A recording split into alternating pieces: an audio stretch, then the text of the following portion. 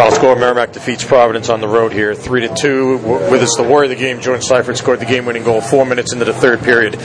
Kind of a strange game here, Jordan, right? I mean, up and down, things didn't always go your way, but it seemed like, when at big times in the game, when you guys needed a big play, or in your case, a big goal, you got it. Yeah, for sure. We started with a forecheck that we tried last game, and, it was a slow start for us, for sure. I felt like my line was like an inch away from connecting with passes, getting pucks in deep, and going to work on them. But, yeah, in the third period there, I thought our team was like all over them the first 5 minutes, and I was fortunate enough to get the goal. Thinking heading into that second intermission, the way that the period ended, obviously they'd come back from a 2-0 deficit to tie it up with a couple of goals, and then, to get that goal early in the third period, it seemed like it had to give you guys a lift. Yeah, for sure. I mean, we came into the second intermission, and Coach told us it's about us, right? Like, we can't worry about me. It's all about the team. And when this team worries about us, it's game over.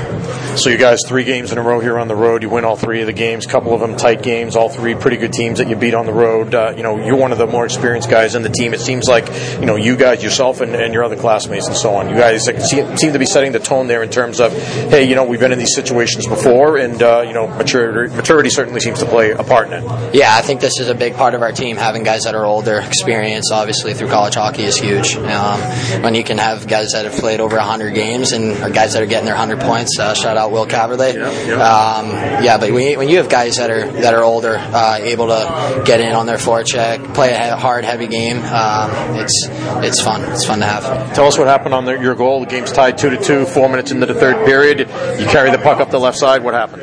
Yeah, 2 really good plays by my line mates. We've been talking about it all game. Chip pucks out, play simple. That's what our line does. Messner got the puck on the wall, chipped it out. Crozier chipped it out past their D. Was fortunate enough to get the D one-on-one. Just dropped my shoulder, took it wide, and had a little pocket, slipped it upstairs.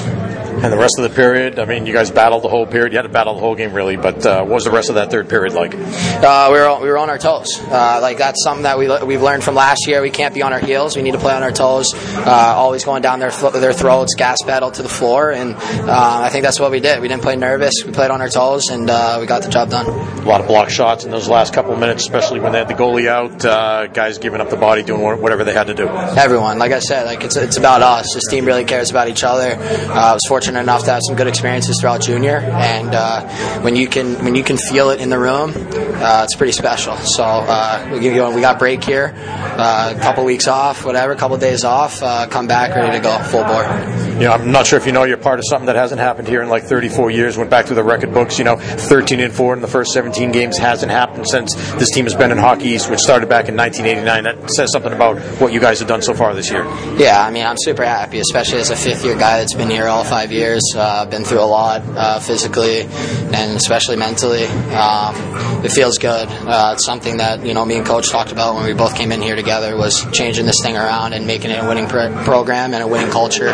Something that everyone can come to the rink every day and love. I think that's what we got here, so I'm very excited about us moving forward. All right, a couple of weeks until Christmas, and then you guys have the Dartmouth tournament after that. But what's it going to be like between now and then for you guys? Go home, see the family. Obviously, it's important to go home and see your family, your loved ones. After that, 26th, we'll be right back on the ice, practice, and then shooting up to Dartmouth. So. All right, great. Jordan Seifert, warrior of the game with the game winner tonight. Congratulations and Merry Christmas. You as well. Thank you.